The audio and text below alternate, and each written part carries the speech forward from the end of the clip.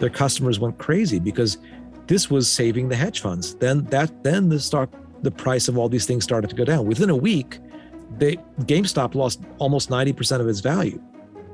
So this kind of, who knows how much higher it could have gone. There would have been a limit, but they kind of cut the rally short. Maybe it would have been worth $200 billion. Who knows, right? My guest today is Spencer Jakab. Spencer is an award-winning investing columnist. He writes for and edits the Heard on the Street column at the Wall Street Journal and has previously written for the Financial Times and Dow Jones Newswires. His latest book, The Revolution That Wasn't: GameStop, Reddit, and the Fleecing of Small Investors. During one crazy week in January 2021, retail traders at Reddit's Wall Street Bets forum had seemingly done the impossible. They had brought some of the biggest, richest players on Wall Street to their knees. I recently sat down with Spencer and we talked about how the meme stock squeeze unfolded and who were the architects and winners of the GameStop rally. Spencer, thanks so much for coming on the show. I greatly appreciate it. I've been looking forward to it. Hey, thanks for having me, Charles. Okay, so Spencer, the name of the book here, let me get the name of the book out of the way first because there's so much I want to talk to you about. It's The Revolution That Wasn't: GameStop, Reddit, and the Fleecing of Small Investors. Boy, oh boy, this sounds like a counterintuitive book title. I read the book and I know you know from what you speak. So let's get right to it. Last year, at around this time, we went through what was many called a revolution. The small investor taking on Wall Street, squeezing the shorts till they couldn't breathe and almost took down Melvin Capital, which we'll get to in a second. But your book starts off with the revolution that wasn't. This wasn't anything that changed Wall Street at all. So, Spencer, look, man, you are an accomplished guy, Heard on the Street columnist at the Wall Street Journal. You are totally in touch with what's going on. What is everyone missing? What everyone's missing is that Wall Street is a really big place. Let's think about it this way. Let's think about it in terms of gambling, right? Let's say that you and a bunch of friends were really good card counters, and you went to Las Vegas and you figured out how to beat the casino, how to beat the house. And you went to a couple of big casinos and you took them for tens of millions of dollars. Not illegal, and not illegal what these people did either, but something that the casinos frown upon, right? And you walked away, and then people found out about it, and it was a huge, huge deal. Maybe there are 20 casinos on the Strip, and two of them would have had a really bad week, really bad month, maybe even a really bad year. Let's say you really took them for a lot of money. What would you have? You'd have a bunch of other people, less talented than you, showing up, trying to do the same thing, and probably failing, and paying a lot of money to the casinos where they played. You'd have all those people spending money on taxis, on hotels, tipping the maid, tipping the bartender, going to restaurants. All the people who were the middlemen in Las Vegas wouldn't have been hurt by what you did, and they would have been helped a lot because a lot more chumps are showing up to play in the casino. And it's not a perfect analogy, but it's a decent analogy for what happened. So you had this handful of people who did very, very well. You had some thousands of people who did well, and then you had many thousands of people who actually wound up losing money. But the overall effect of it was a very good month on Wall Street, because Wall Street is a big place, primarily comprised of middlemen, of brokers, of market makers, of other hedge funds that took the right side of this, of investment banks that love it when there's volatility. And if you look up and down Wall Street, with a few exceptions, like Melvin Capital, which we'll get into, people did quite well. So it wasn't, it was a black eye for a couple of guys on Wall Street, not for all of Wall Street. And as I explained in the book, this new group of people that got into Wall Street, it was all gravy for Wall Street, because these are people who are not usually there. It's people with a lot less money, a lot less experience, a lot younger, people that 20 years ago never could have afforded to be on Wall Street because the technology and the pricing structure was just not right for them. And they came out in droves, and they mainly lost money, again, with some exceptions. And Wall Street is loving it. Right. Okay, let's take a step back and let's start from the beginning. Because what I like what your book does is living through this last year. I remember everyone was setting this up as David versus Goliath, smacking down the hedge funds, uh, HODL, diamond hands, all of that stuff that I was talking about. And um, what people didn't get at the time, and I think your book really captures, is the psychology that was playing on the players, on the media, and how a frenzy started to develop with all the psychological triggers, such as social proof, such as posting, with posting your E-Trade account or whatever it was up there. So let's take us back to the point of where the book almost starts, where the checks are going out, stimulus checks are going out to people who have young 20-some-odd-year-old people who are getting paid not to work, not to do anything, and we start right from there. Go ahead. Yeah, I mean, it's a fascinating story because so many things had to happen, and that's a very important piece of it. Without the pandemic, this wouldn't have happened. Without the way the government reacted to the pandemic, this wouldn't have happened. And if you want to go back really far, without the global financial crisis in 2008 and 2009, this wouldn't have happened. So you have a generation whose formative financial experience is their parents struggling, maybe losing their homes, maybe losing their jobs, certainly losing a chunk of their investment portfolios if they had one. And they were pretty bitter about Wall Street's role in that. And the popular narrative is that Wall Street did it and got away scot-free, actually got off, making a lot more money because all the stimulus following the financial crisis has increased wealth inequality, has made people in private equity and investment banking, what have you, very wealthy. Obviously, it's not all the same people, and some people did fare poorly, but there were no major prosecutions. There were not a lot of crimes. There weren't people legally raked over the coals for a variety of complicated reasons. And so they feel like there's two sets of rules. Then you have, in 2018, you have sports betting legalized in most states. Before that, it was only possible in Vegas. Not to dwell on Right. Las Vegas too much in this story, but you had all these young men mostly playing daily fantasy sports. All of a sudden, on their phone, had these apps to gamble, and they were really, really into it. And lots of them got into it. And I have three sons. I have two of them are young men in this cohort. They don't do it, but their friends all do, or all seemingly all do. And then they started trading stocks because there are these free stock trading apps. They weren't really too interested in stocks yet. Here and there, some people were. But then in late 2019, Robinhood, which had gained about half of the new retail brokerage accounts in the US, basically everyone just kind of threw in the towel and said, okay, we'll make it free too. And they thought that it would be terrible for business. You're cutting the product of what you sell to zero. How could it not be bad for business? Of course, they had other ways of making money. And what they didn't realize, and what they should have understood, is that cutting commissions to zero actually led to an explosion in business. Because for this young generation especially, trading stocks is fun. It's a game. And when you take something that's fun and you make it free, then they rush out and they do it. And you give them capital to do it. So you had a confluence. Well, early in the pandemic, you gave them capital, or they gave themselves, right? There maybe there's somebody who still had their job, right? I don't want to say everyone was spending their stimmy checks, although a lot of people were, and they outright stated they were, or their unemployment benefits or whatever. But a lot of people just, if you're 23 years old, my oldest boy is, you get your money and you spend it right away. You don't save too much of it, right? And so all of a sudden, you can't go out on Friday night. You can't go out and go to McDonald's or whatever, and you're at home because there's a pandemic. You're bored. You're at mom and dad's house. Oh, hey, well, there's no sports to bet on either, except for Korean baseball, right? That was the only thing on. Remember that? Yeah, but what's amazing is that the way I liked the way you laid it out was, you couldn't write a better script for this to happen. Everything lined up. The gamification of trading, the zero commissions, Robinhood, stimulus checks, the shutdown of any competition for young people's money for action, gambling. Like, oh my gosh, what'd you expect? Right. Something was going to happen. We didn't know how this became this, and you'll share with us how. But it had all the seeds for its own disaster. And you had more than 10 million accounts open during this time. Amazing. That's a huge number of Amazing. accounts to open.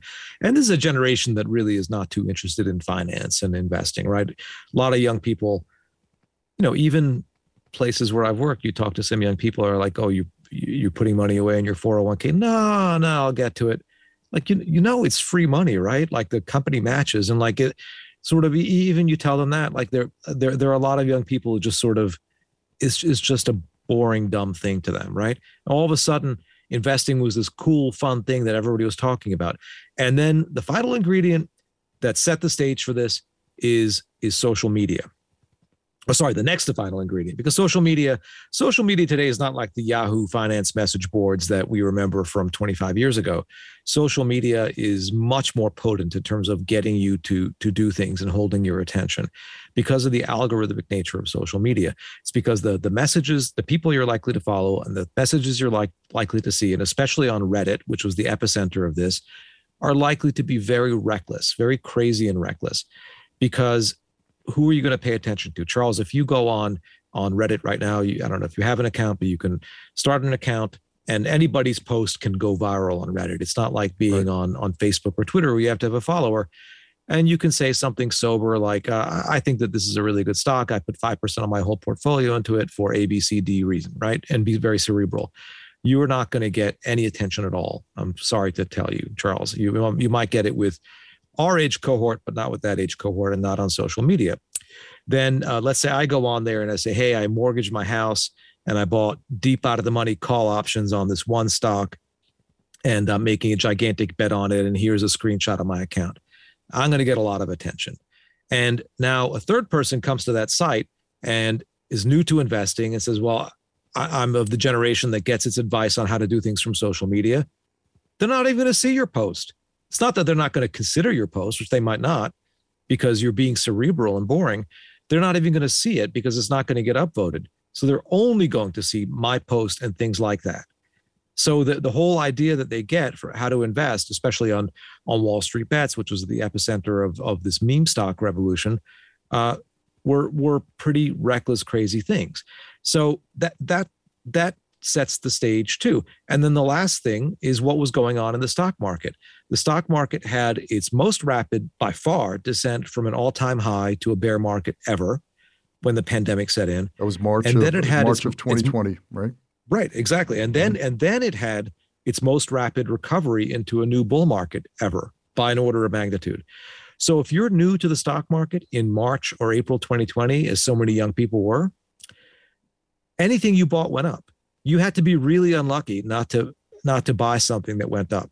96% of stocks from that pandemic bottom in the following year rose, which is unprecedented. So, they say success is the worst teacher. Well, it was a really bad teacher in this case because basically everyone felt like they were a genius. And then all of a sudden there are all these new financial finfluencers, they call them, on social media who are telling people what to do. People with like 2 months or 3 months of trading experience are out there saying, this is how you make money. This is what I bought. This is what you need to do. And they had like 200,000 subscribers. So, and the funniest, craziest ones were the ones that took off the most. It wasn't that like I have a long track record. As a matter of fact, having a short track record was like a real badge of honor. There's this guy, Day Trader Portnoy, who said, I've traded 1 or 2 stocks in my life ever. And then he set up a Twitter live feed to his over 2 million Twitter followers. And you know how he picked stocks? He'd pick out tiles from a Scrabble bag and people would go out and buy them. Yeah. So, I mean, and he pissed on Warren Buffett. So, right, exactly. Exactly. So wow. I'm the captain now, Warren Buffett, I'm sure he's a good guy, but I'm the captain now. So, I mean, it was kind of funny, but kind of sad. And so all that set the stage for the amazing events of January 2021. Right. Okay. Now, before we get there, I want to add one more thing. And you touched on it before, is there had to be a villain. And the villain was already there. You're looking at a cohort that 13 or 14 years ago saw their family struggle during the financial crisis of 2008, might have lost their homes, just really, really terrible things during 2006 to 2009, maybe even evicted, all of that. And there had to be someone to blame. So you had the villain, you had the means, You had the story. You had everything to make this happen. Yeah. And who's going to be the villain, right? Because there are a lot of people on Wall Street. You're not going to find Angela Mozillo out there to blame. Not that name necessarily would mean anything to a 24-year-old on the internet today. But it was a guy on Wall Street who makes a lot of money, who wears a suit, and especially who sells stock short. And what stock do they sell short? They're selling stock short in a company, and they conflate selling a stock short with wanting to destroy a company, which is not the same thing. And I can explain. I know you have a sophisticated audience, but I can explain the nature of short selling. Before you do that, when I was interviewed last year on several podcasts and TV shows or cable shows, they kept saying short selling destroys companies. I said, no, it doesn't. It does not. No, it doesn't. No. It's like talking apples and oranges. But the reflexive response was short selling is anti-American and puts companies out of business and puts people on the unemployment line. And I spent, like you're going to spend in just a few moments, explaining how the two have nothing to do with each other, and that that's what it comes out to. What I kept seeing, and especially your book points out with all the social proof and the influence, is that you needed a villain that everyone could agree upon, so much so that the media picked up on it, that the shorts were the enemy. Mm-hmm. Yeah. I mean, anyone listening to this, if you want to see something fun, just pause the podcast for a minute, come back, and type into Google short sellers are and see what comes up. Okay. They are reviled, and they have been reviled for centuries. So since stock markets have existed, short selling has existed. It happens to be a vital part of well-functioning financial markets. But they have been, they've been flogged, they've been jailed, they've been called carrion and vermin and vultures. And why? Because they do the opposite of what 99% of us do. We buy a stock and we hope it goes up. They sell a stock and hope it goes down without owning it. Now, you really got to pick your spots as a short seller because you are open to unlimited losses. It's the opposite of us. You can make an infinite amount on any stock you buy. You could only lose the money you invested. Not going to come for your house after you lost all your money on Enron. You just lost your money, right? A short seller if you shorted Enron, you made 100% because it went to zero. And that's your max gain. You could lose that's your maximum gain, right? Your maximum gain is your maximum gain. If you short something at $10, the best it can do is go to zero. You short it at $100, the best it can do is zero. So the other side, what you're saying is that the trade can go against you to infinity. There's no limit to how so. So it's a asymmetrical bet where there's a minimum upside, and a unlimited downside, which makes it such a risky venture, which is only best left to people who know what they're doing and who have ample capital. Yeah, do not try this at home, kids. Nope. But if you think about short sellers, people who are really betting against a stock, and this happens all the time. The story that I tell in my book is a crazy, unprecedented story, but short squeezes are a pretty routine event on Wall Street, just plain vanilla run-of-the-mill short squeezes, which is, it's like analogous to a bunch of people being in a theater and someone drops a cigarette on the carpet and then there's smoke and then they all rush for the exit and there's one exit door and a few people get trampled on the way out. Okay. This story is like the theater being packed to capacity. There's someone sitting in everybody's lap because there were so many bets against these loser companies that were involved. And then not only did the theater catch on fire, but there were some people who poured gasoline on it and then threw dynamite into the theater and then threw nitroglycerin on top of the dynamite. And they tried to create an absolute panic, and they did. And so the collective action of all these short sellers was off the charts. And that was, not only did they do it to make money, but they did it expressly to hurt the short sellers. And they did. I mean, there were some people who got hurt. They went to destroy. They were on a mission to destroy these people. And they called people out like Melvin Capital, Gabe Plotnick, and you know.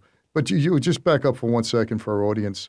As you were mentioning, Spencer, the short selling and squeezes where the stock starts to rise and the short sellers have to cover are as old as Wall Street. The most famous one, which was the biggest one until Reddit, was I think it was the Northern Railroad, Northern Pacific Yeah. Railroad, right? Yeah. 1901. That pitted Jacob Schiff and against J.P. Morgan, syndicate against syndicate, and I think this thing went to started off at $150, then went up to $1,000. Just people were jumping off out of windows. It was just there were no shares to borrow. There were no shares to cover. And that era is a fascinating era. I mean, I love financial history, but that's when I saw what was about to happen to GameStop, I thought of that era because 100%. up until the 1930s, this kind of stuff happened. I mean, to more or less extent, that's why people didn't trust the stock market as a place to invest money. It's because it was really just a plaything of people with a lot of money who were trying to mess each other up and doing things that many of which would be illegal today.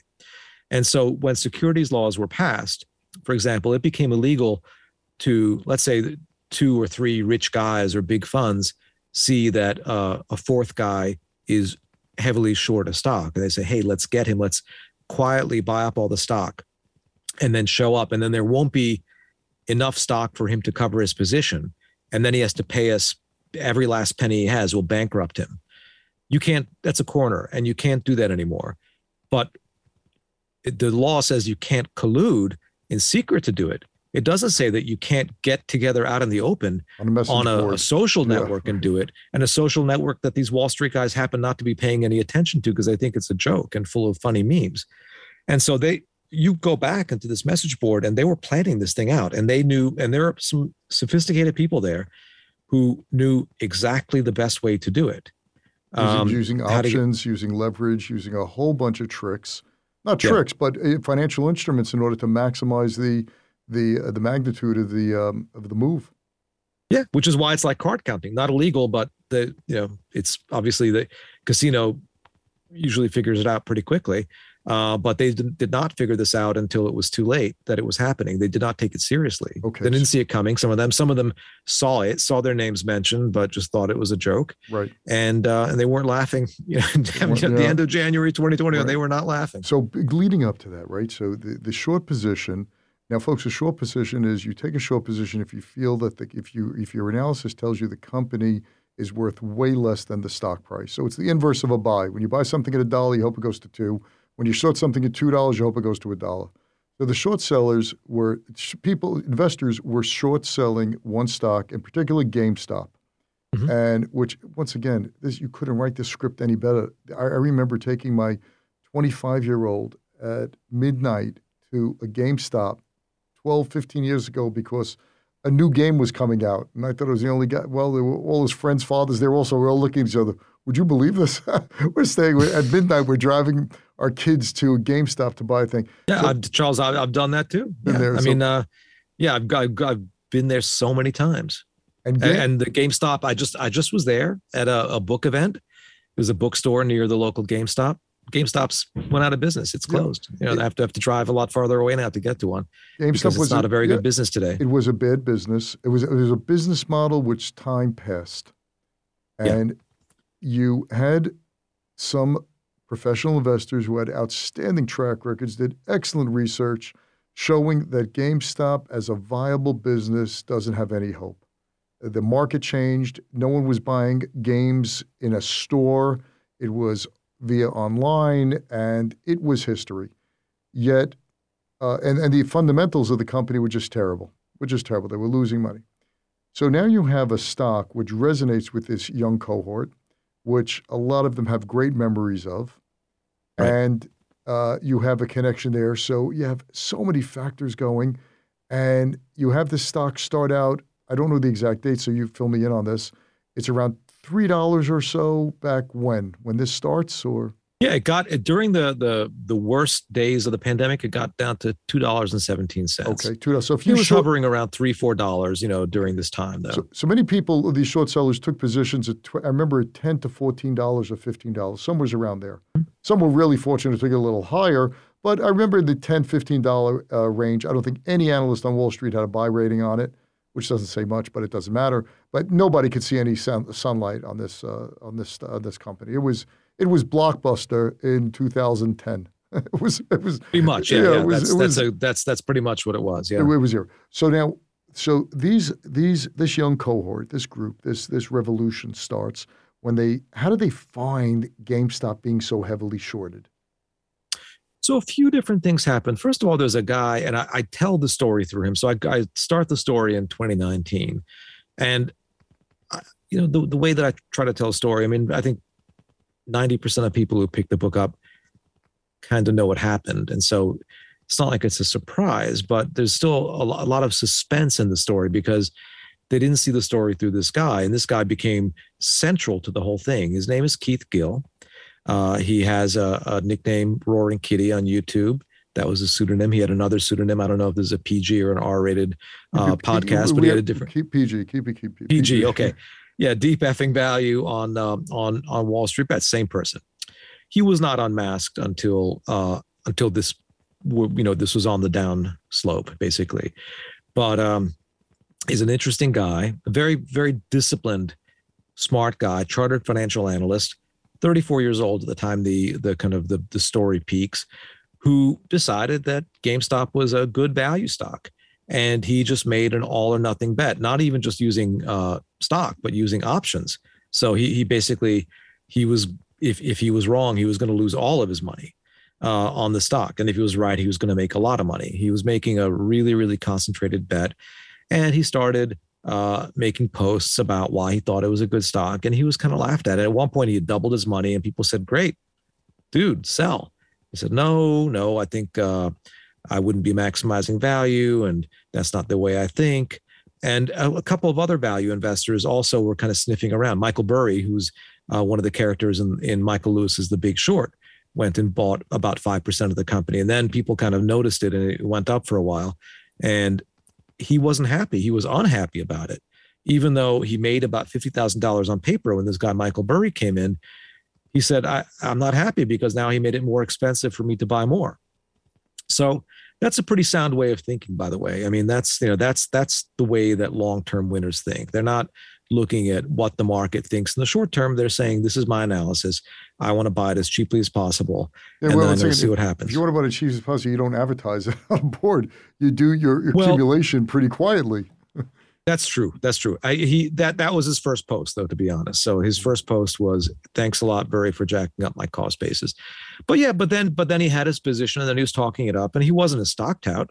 I mean, he was just arguing his position, and he had a lot of valid arguments. I mean, maybe he was right, maybe he was wrong. We won't ever know because doesn't matter, right? Things over. The crazy market situation kind of overtook that reality. By the way, Mrs. Lincoln, how was the play? Yeah, totally. Yeah, totally. Right. But he, for 90% of the story, he is ignored. And then as all these young people are rushing into the market and they're buying Tesla and they're buying Nvidia and they're buying hydrogen garbage truck startups that have a fake product, and they're buying SPACs, and they're buying bankrupt rental car companies and doubling their money, like some smart stuff, some dumb stuff. This is not the kind of thing that they're interested in. So it was a very bad year for short sellers who were betting against, kind of shiny, overvalued stocks. But GameStop pretty much went back to being in the dumps. And suddenly in the summer of 2020, you had somebody who was nicknamed the NASDAQ whale make this maneuver. And I don't think this was very carefully analyzed by the people on the board, but a few of them did notice, who went in and bought billions and billions of dollars for their account of stock options in all kinds of stocks on NASDAQ. And it looked like a great bet because those stocks were going up. And it was like a self-fulfilling prophecy, because if you buy a lot of a certain type of stock option, then the people who sold you those options, if the stock starts to go up, they have to cover themselves. So they're open to an unlimited loss. They sold you the right to buy the stock at a higher price. But if the stock actually gets to that price and starts surging, then they're in a big trouble. The little bit of money you paid them for the option isn't going to cover the amount of money they have to spend selling you the stock at that really high price. So let me just interject here, sir, for our audience. This is basically the tail wagging the dog. It doesn't work that way. It works the opposite way. So here, this guy went through totally legal, absolutely legal. You'll disclose who that was in a second, and you see how this plays out. But it was a very clever maneuver with someone who's extremely sophisticated and knew how the game was played to, I wouldn't say prop up, but to have the stocks that he wanted to go up. This is the way to do it. That's right. Although maybe not, right? But it worked for a while. But I remember you were reporting at the time, of course. But yeah, I remember everyone was looking at this, and they could easily isolate it down to a handful of people, because who could swing that kind of line in billions of dollars so quickly, and that, go ahead, disclose who it was. And then it came out the Financial Times. My old employer unveiled who it was. It was Masayoshi Son, who's one of the richest men in the world, the CEO of SoftBank, which is a venture capital group. And he was also buying the stocks at the same time. He was buying billions of dollars in stocks. He was basically just swinging for the fences in the most aggressive way possible. And at the time, let me just add one piece of color, because WeWorks, one of his companies that he was investing, just wasn't, the bloom was off that rose. And so that was supposed to be worth $47 billion. It was weeks away from an initial public offering, and then the kind of emperor has no clothes moment. And his company had lost $9 billion the previous quarter, so he needed a win desperately. And for a while, it looked like this was going to be a big win. It did kind of unravel, but it did show people how you can do this. If you have enough money, and you purchase, it's called out of the money short dated call options. So the call options that cost pennies and can give you, 1,000 times your money if you got it right. This is basically lottery tickets. With an option, you usually have, there's a certain amount of time with an option you're paying for here. And I didn't know this until I read your book, that at one point, Robinhood, these things were expiring on Friday at market close. They were giving you till like 11 or 12 o'clock to place a trade, or some. Who thought this one up? Yeah. But they were happy. It was all money for them. They don't care. Because the odds of this winning, the odds of it. I'm sorry. But the thing is, that's why you don't deal with people on Wall Street, or you're very careful at least dealing with people on Wall Street who make money on the front end. Robinhood didn't care. Robinhood sold it to these people. They make a lot of money on options. They don't charge a commission, but they make a lot of money because they sell the order. Right. And they had customers going in, buying options that were, I think only some people are going to sort of grasp this immediately, but I'll just tell you, it's a way of guaranteed 100% losing all your money. They would buy an option that was out of the money. So it was like a contract, like if this thing happens, and then they would exercise it right away, which showed that they had no idea what they were doing. And they were still selling options to these people. So they were selling options to people who had no business buying these sophisticated products. They had to approve them because that's what the rules say, but they were approving people who clearly were, at least some of them were not, they had no business doing this stuff. I want to tell you something, Spencer, that in my newsletter, we have close to 100,000 paid subscribers. And I sent out an update, I think it was early 2020.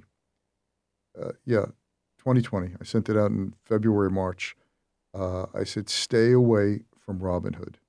If you want to open an account, open up with a reputable brokerage firm. And I didn't know all the shenanigans that were going on. I didn't know about the order flow. I didn't know how they were doing what they were doing. I did not know the detail that you put out in your book. But what I did tell them to stay away from, one reason, the gamification of investing, to me, was poison. You're now telling people that it's a game just like DraftKings or just like betting on it. Became a full contact sport. And investing that's not the right mindset one should have. Mm-hmm. And I remember I was getting emails from some of my subscribers saying, why they're democratizing investing. I said, you got to be serious, man. I was on Wall Street for a while. There is no democratization there. It's a one-way street. That's into their own pockets. It's like the casino caring for the bettor or the gambler. They don't. Yeah. Well, to be clear, they deny it. Okay. So they deny gamifying their app. And they say the democratizing finance. So that's, that's consistently their message. We're democratizing finance. We're giving opportunity. You don't want people to have opportunity. The confetti that used to drop. How can you be against democratizing finance? Right? It's a strong argument. The confetti that dropped when you made money or something, that's not gamification. I think so. I think it's gamification. That's what they were accused of. They dropped that. I'm telling you that giving their side of the story. They deny it, and they say they didn't gamify and they're giving people opportunity. No, it's a very colorful, intuitive app. It happens to resemble some of these daily fantasy sports apps. And then some people think that that's not a coincidence at all, the way that it's designed. Certainly the way that it's designed when you open it up, and what do you see? You see the stocks that have had the top moves. Is that an important piece of information, do you think? What should you show people? You should show people like a line chart of the Dow Jones Industrials. That's what I might see if I open up, I don't know, Fidelity, where I have my 401k. That's what they show me. Or they show me the top moving stocks, or the stocks that most people are talking about, or the stocks that most people own. Well, if you do that, then one side effect is you're giving people FOMO. Young people always want to know what other young people are doing, where they're hanging out, what video they're watching, what's viral, right? So you're kind of showing people what's viral.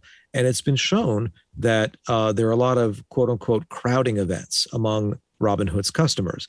They will crowd into a trade on a stock. And I think the way that they display things likely plays a role in those crowding events, that they all hear about the same stocks. They hear about them on social media too, not just on Robinhood, but they open up the Robinhood app, and what the first thing you see is what's going on. And that's a big reason that people treat it more like Instagram. So their active customers would open the app about 7 times a day. Yeah, there's no reason to check your account 7 times a day. What you put in here, the Halloween candy effect, right? Yeah. Free money, zero commissions. You have the Halloween candy effect. Everybody will take more. And then you had a situation where, what was the age group of the Robinhood people? It was I think 20-something years old, and the average account size was $241. The median account size. Median account size. Yeah, but exactly. And they had a lot of young customers. I think the median customer was more like 31, so on the younger side, but definitely skews very young. $241 was a. Can you imagine in 1985 showing up at a stockbroker and saying, "I have $241. I'd like to open up an account"? They'd be like, "You're gonna lose a fourth of your account in the first trade, and you're gonna lose another fourth of it when you sell your stock." Mutual funds at the time. I remember mutual funds at the time. It used to be $10,000 minimums, and then I remember Dreyfus was one of the first to lower to $5,000, and I remember Dreyfus was $2,500, which was considered a bargain, but it was a $241. Well, let me be clear, okay? So I don't think that that's a bad thing. I think that being able to interact more cheaply with Wall Street, I think being able to get on the financial ladder as a young person is not a bad thing.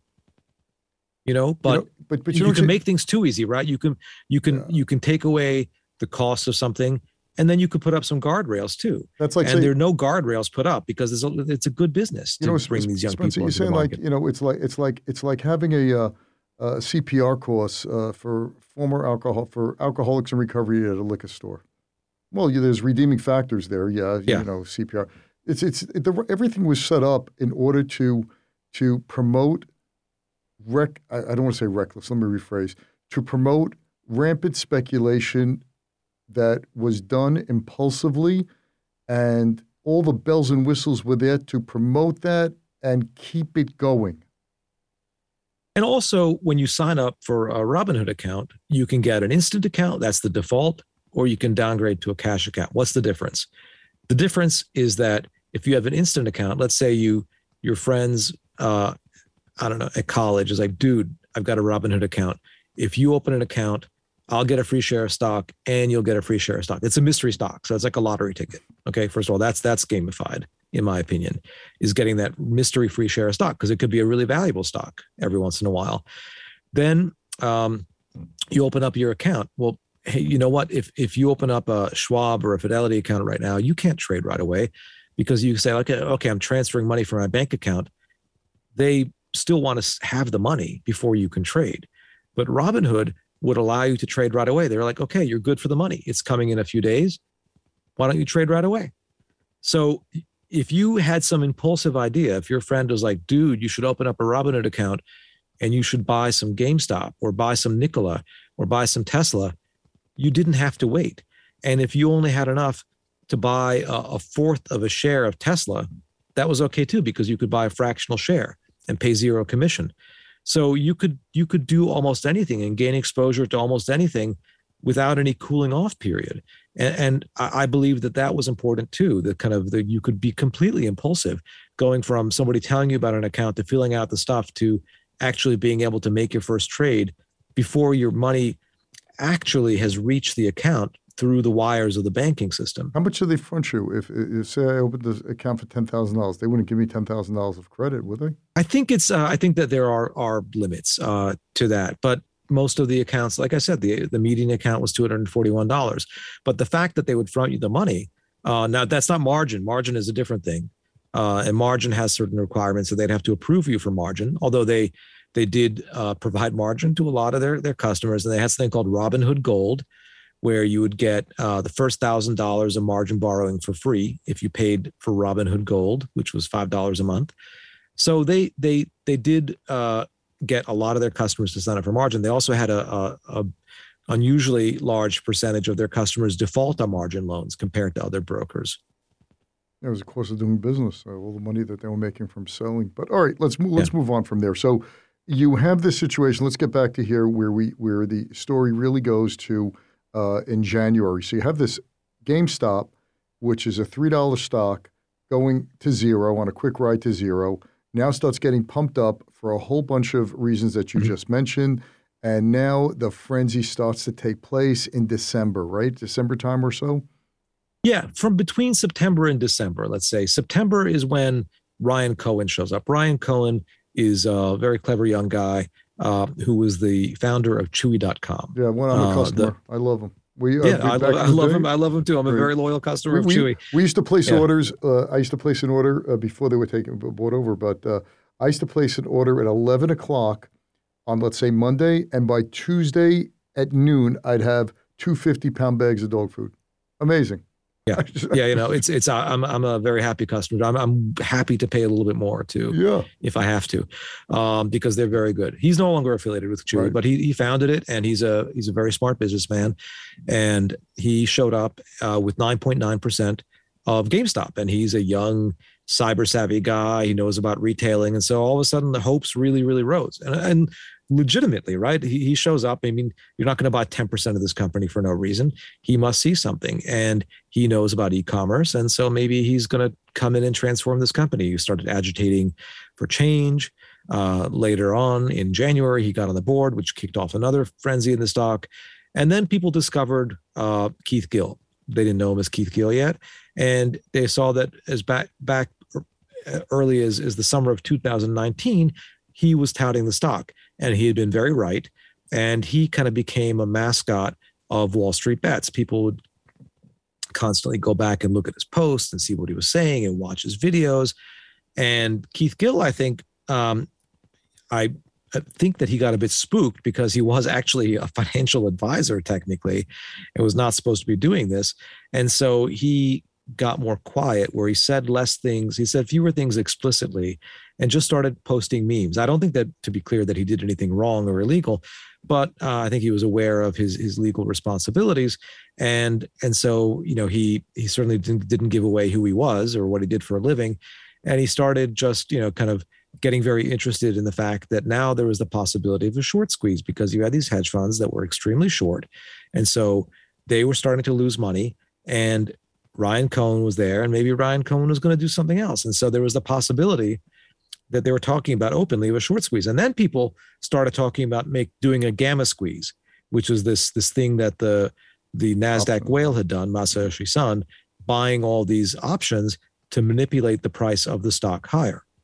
Because all the options dealers would then have to, as the price rose, it would be like a virtuous cycle where they'd have to buy the stock.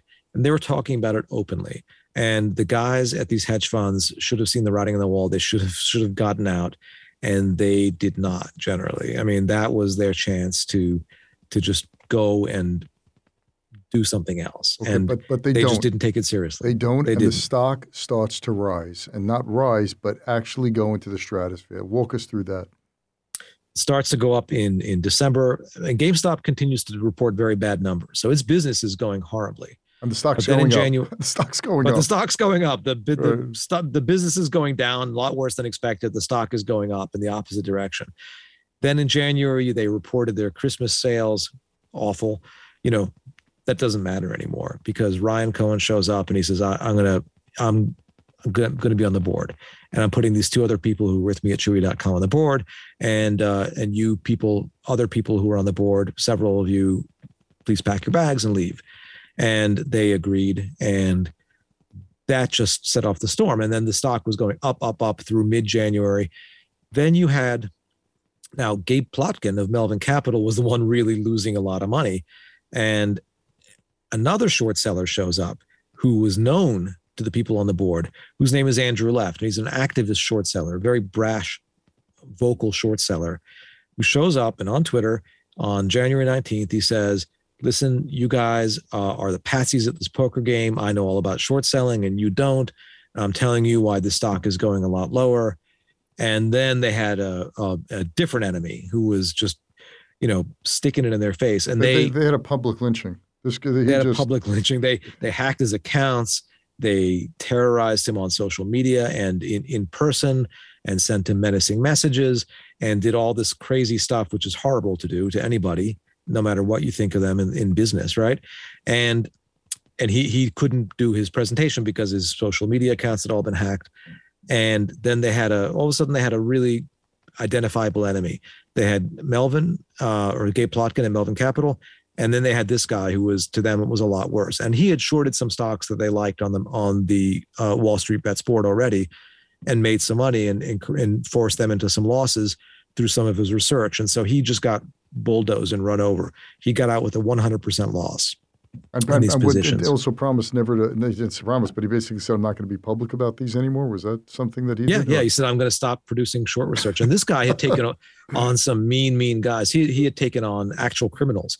He had faced criminal prosecution at one point abroad, right? And so, and so he was, it's not like it was his first rodeo, and he was just shaken, and I spoke with him different times throughout this period. And, he was uncharacteristically shaken. He's not a wimp, let's put it that way. And he was just really, he didn't know what to do and what to say. And he published a couple of videos. They're still on YouTube. His name of his company is Citron Research. If you want to watch them, very conciliatory to this group, not that they cared. And he got run over. Gabe Plotkin got run over. Gabe Plotkin's fund lost almost $7 billion in a matter of days. Yeah, well, let's give it a little color. Gabe Plotkin was a really, really successful. He's a smart guy. He worked for Steve Cohen. Yeah. Yes, was SAC. SAC. Yeah. Which I forgot the new name change. What was the name now? They call them. It's Point72 now, but it was SAC when he worked there. Yeah. Left, had him back him.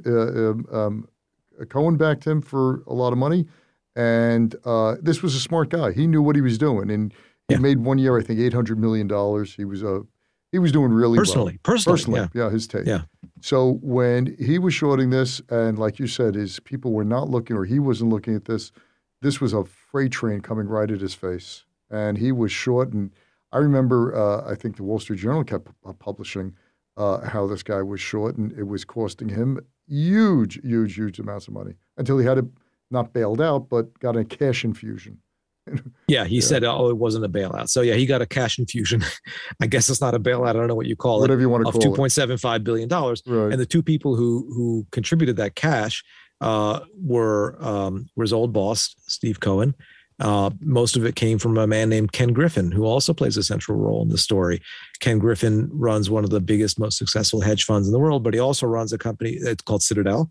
He also is the major shareholder in a firm called Citadel Securities, separate firm that was the main firm that processed the trades of Robinhood, that paid it for its trades. There are others, but it was the biggest source of revenue for Robinhood, buying its trades. And like it's not a stock market, it's not a bank, but it's a market maker. It's a wholesaler. It processes the trades using very sophisticated, fast computers, and then fills the trades. It's not and pays a fee. Like cheating or lying. That's its business, and that's what it does. And it actually gives pretty good execution and pretty good prices to these retail traders. But its business allows Robinhood's business to exist. Right, Robinhood's business could not exist if you didn't have Citadel. If you didn't have companies like that, Citadel buying the order flow. right? Right. They Yeah. couldn't do that. Okay, so now the stock, and let's take us to January. The stock price goes up. I remember one day it just doubled, 100 to Yeah. 200. I don't. It went up to original. How high was it? $450. $483 is where it peaked. Yeah. 400. So you took 483. right. What was the market cap? GameStop had a market cap at the height of what? How much was that worth? Oh gosh, I think it was worth. It went from being worth $230 million to 24 billion, right? Yeah, Amazing. something like that. Yeah. Yeah. Yeah. So it was maybe briefly even more than that, but I think its closing market value is about 24 billion. So it was worth a lot for a business that had not made money in years. They're close putting to it mildly. Close to 35 billion because now it's $102 a share. That's well, it has more. There are more shares now. Oh, so okay. So it issued more shares. 8 billion. So I think on a closing basis, maybe 24 was the 24 was the peak, but I could be wrong. I can look back. Who knows? But intraday, it might have been more. It was worth a lot. It doesn't. 483 is what it did intraday, and it was. Yeah, I mean, the business is not worth that much, obviously, but it's stock price is just it is what it is. The market's always right, and it looked like, and the hedge funds that were initially there got out with severe losses. New hedge funds came in. Then Elon Musk, the CEO of Tesla, who is revered by the same cohort, by this young Gen Z and millennial cohort, came out on Twitter to his Twitter followers with one tweet at 4:08 p.m. that Tuesday, January 26th, GameStop. Not GameStop, GameStonk, because a stonk is a company that you just goes up anyway. And that set off a new explosion. And then he had a link to Wall Street Bets. He knew exactly what it was, in case you couldn't figure out what he was talking about. And that set off a new conflagration. And then Robinhood was having a great week until it was having possibly its worst week ever, because Robinhood could not handle the volume. Because brokers have a broker. You think that something happens instantly. You look at your brokerage account and you're like, I bought the stock, money went out of my account, and the stock's in my account. Well, no, the stock's not in your account yet. And the money went out of your account, but it's going to take a couple of days to get to whoever, right? Whoever bought it, and vice versa. And you don't see that, but that plumbing of the system goes through a clearinghouse. And the clearinghouse is like the broker's broker. Just make sure everyone gets paid and gets their stock. And then if you come up short as a broker, the clearinghouse has a problem. So it wants to make sure that you have enough money on deposit so that in case you're not good for the money. And it went to Robinhood. Robinhood, was still a pretty small company. And it said, guys, you need to come up with $3 billion in the next 3 hours before the market opens. Otherwise, you're shut down. And there was no way, even today, with the kinds of money being thrown around, there was no way they could get $3 billion in 3 hours in the middle of the night.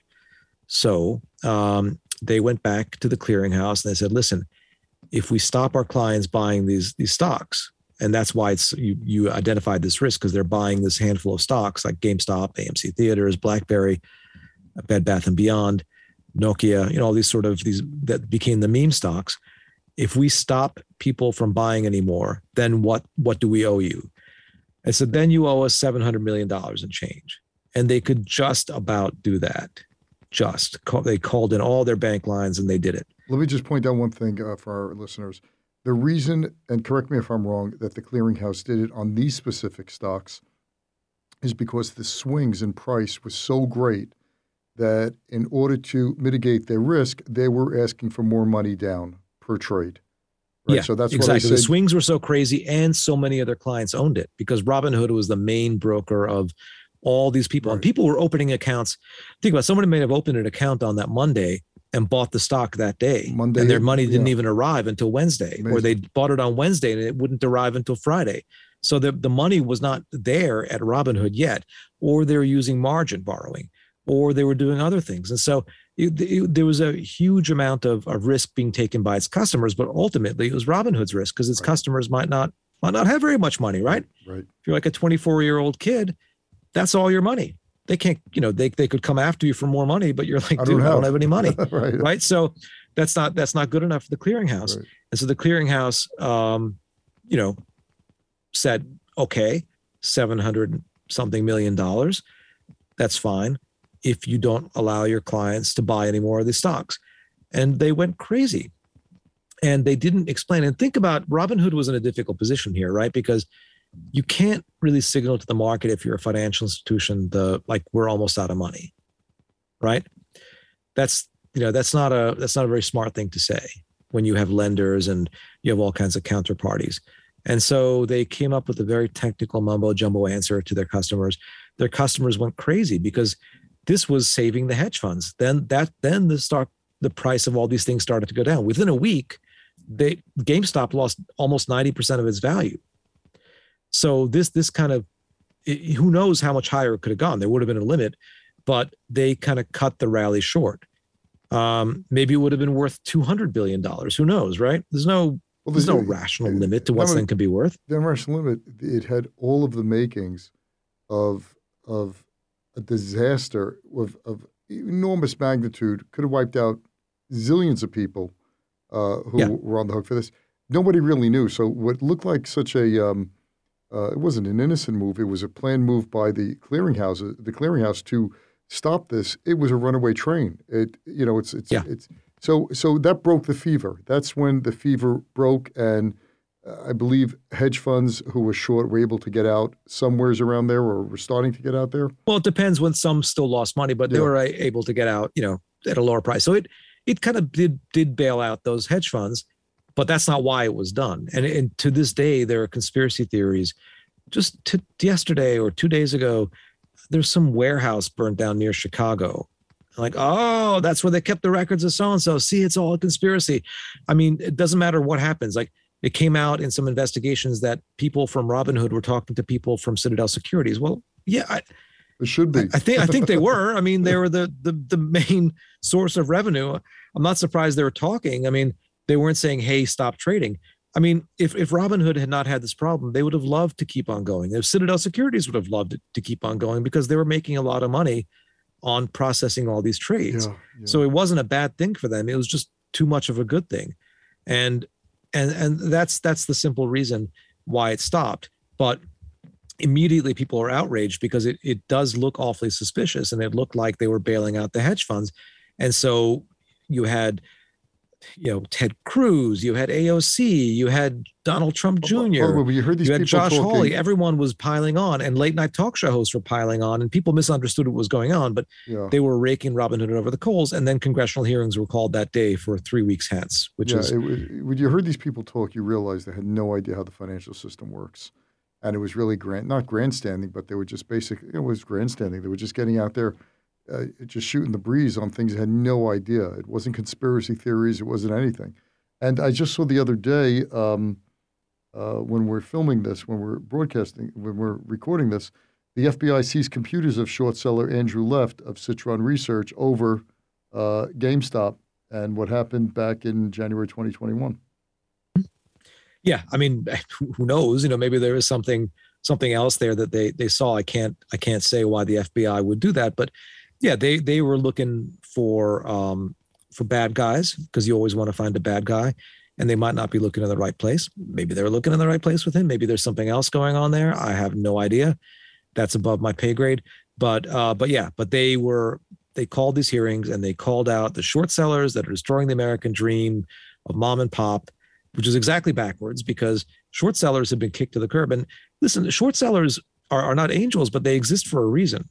The absence of short sellers is bad for mom and pop, which is something that is just, I think for some politicians it's difficult to understand. And for some politicians, it's not difficult to understand, but they don't want to understand it. It's not popular. It's not a popular stance. Right? If it wasn't for the short sellers, they'd still be an Enron. They'd still be WorldCom. Right. The short sellers are like the hyenas of the Serengeti. You need them. They're the scavengers. I wouldn't compare them all to that, but I'm just giving. Yeah, you can call them hyenas, right.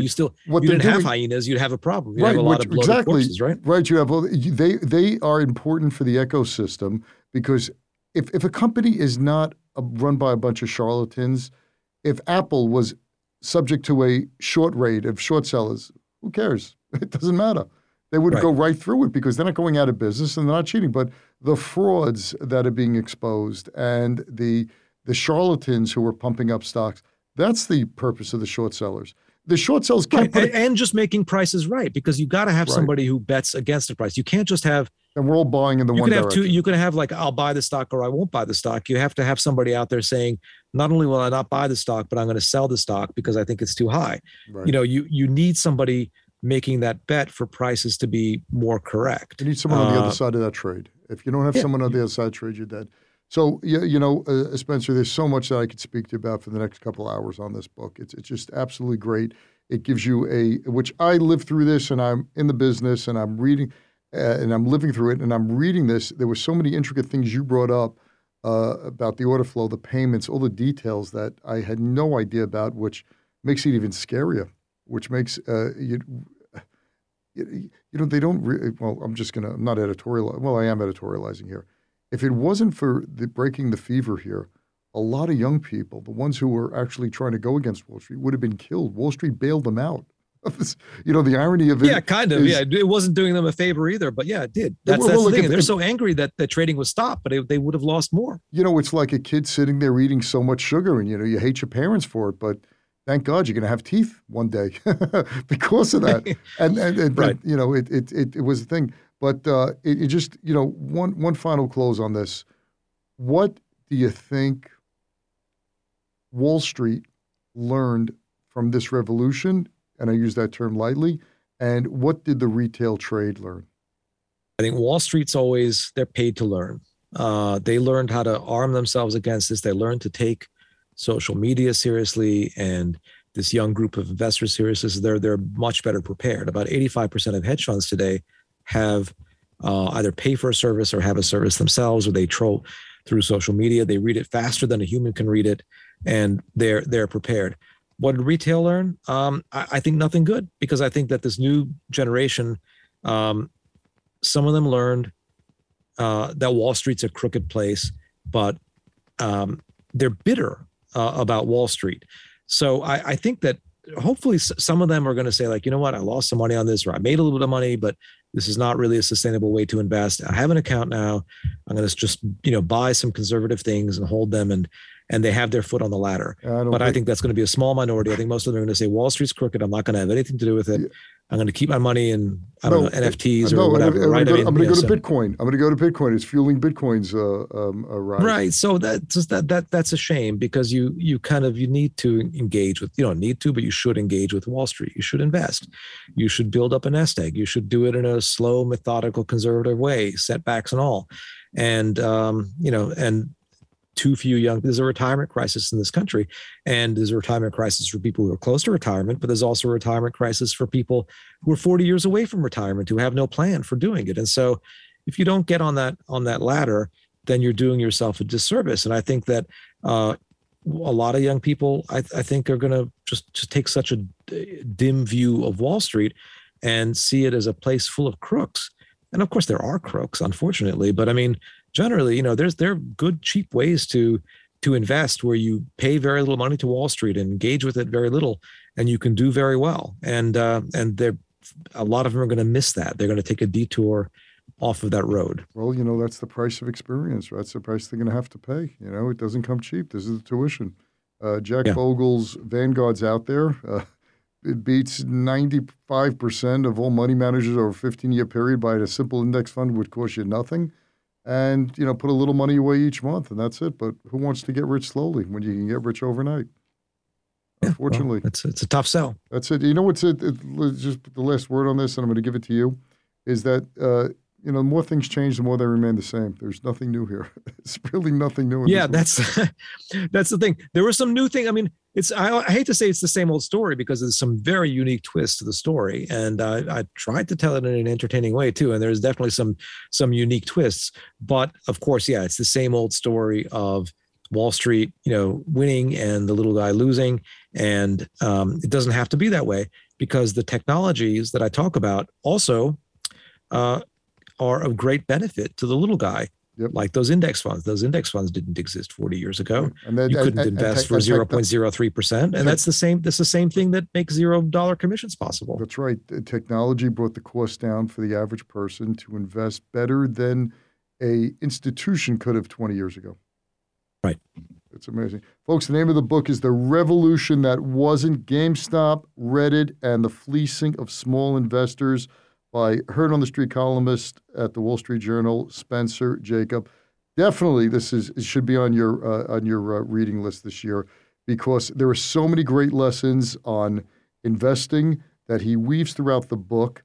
I'm talking as if you're a third person here, but I love all of the things about the social proof, influence, and how you build a stage because there's so many great lessons there. This is a book that you should definitely get because